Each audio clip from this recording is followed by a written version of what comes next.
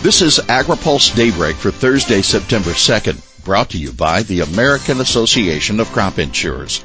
Good morning, I'm Jeff Dowling. Here's today's headlines. Vilsack says it's important to hire workers throughout USDA. House committee chairs push for National Hunger Conference. Vilsack says it's important to hire workers throughout the USDA. While work continues to find nominees for some vacant high-level positions, Agriculture Secretary Tom Vilsack says it's just as important to fill worker bee positions throughout the entire department.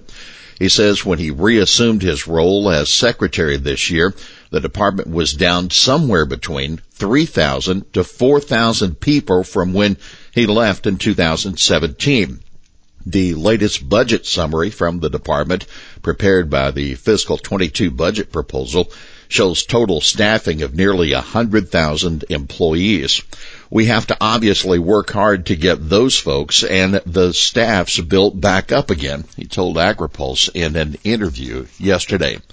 Most of the top officials have either been confirmed or are in some stage of the process, but some positions still lack nominees, including Undersecretary for Food Safety and Undersecretary for Trade and Foreign Agriculture Affairs. Vilsack said the process of clearing people for nomination is a time-consuming task, one recurring review by the Presidential Personnel Office. Asked about State Farm Service Agency and Rural Development directors, he said he expects that, quote, sometime by the end of this month or early next month, we will have a number of those folks identified and hopefully in place. House committee chairs push for National Hunger Conference.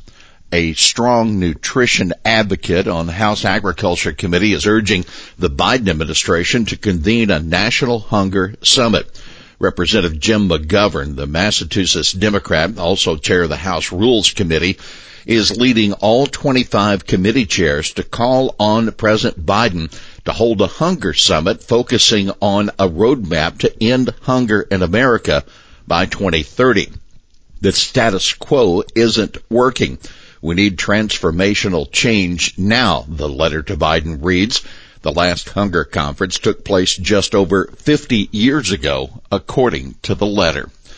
Canadian Pacific gives KCS September 12th deadline on offer. President and CEO of Canadian Pacific, Keith Creel, says Kansas City Southern has until the 12th of September to agree to its renewed August 10th offer to buy the railway company. The renewed offer made by CP comes after the Surface Transportation Board rejected Canadian National's offer Tuesday, citing competition concerns. Creel says CP will not wait around forever for KCS to decide. It's not an implied threat, it's just a fact, Creel said on an investor call yesterday. We all have deal fatigue. This has been going on so long. On August 10th, CP proposed a $27 billion offer compared to Canadian National's $29 billion proposal. KCS stockholders are scheduled to meet on Friday. NASS to do early review of acreage data for four crops.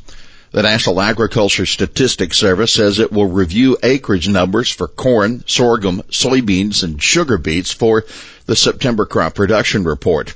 NASS usually conducts the review for those crops in October, but says data is sufficiently complete to allow for the early review.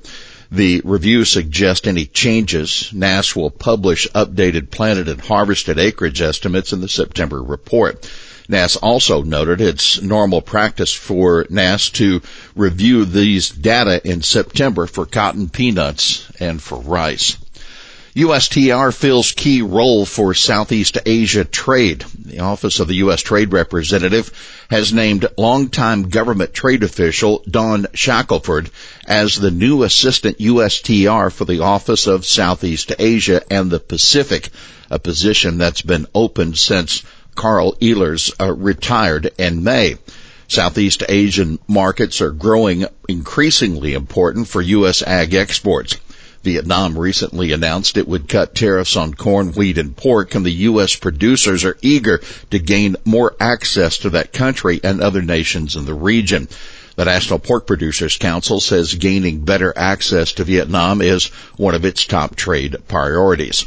U.S. ag groups and lawmakers continue to press the Biden administration to nominate a chief agriculture negotiator for the USTR. NCBA and PLC denounce Biden's support for Wilderness Act of 1964.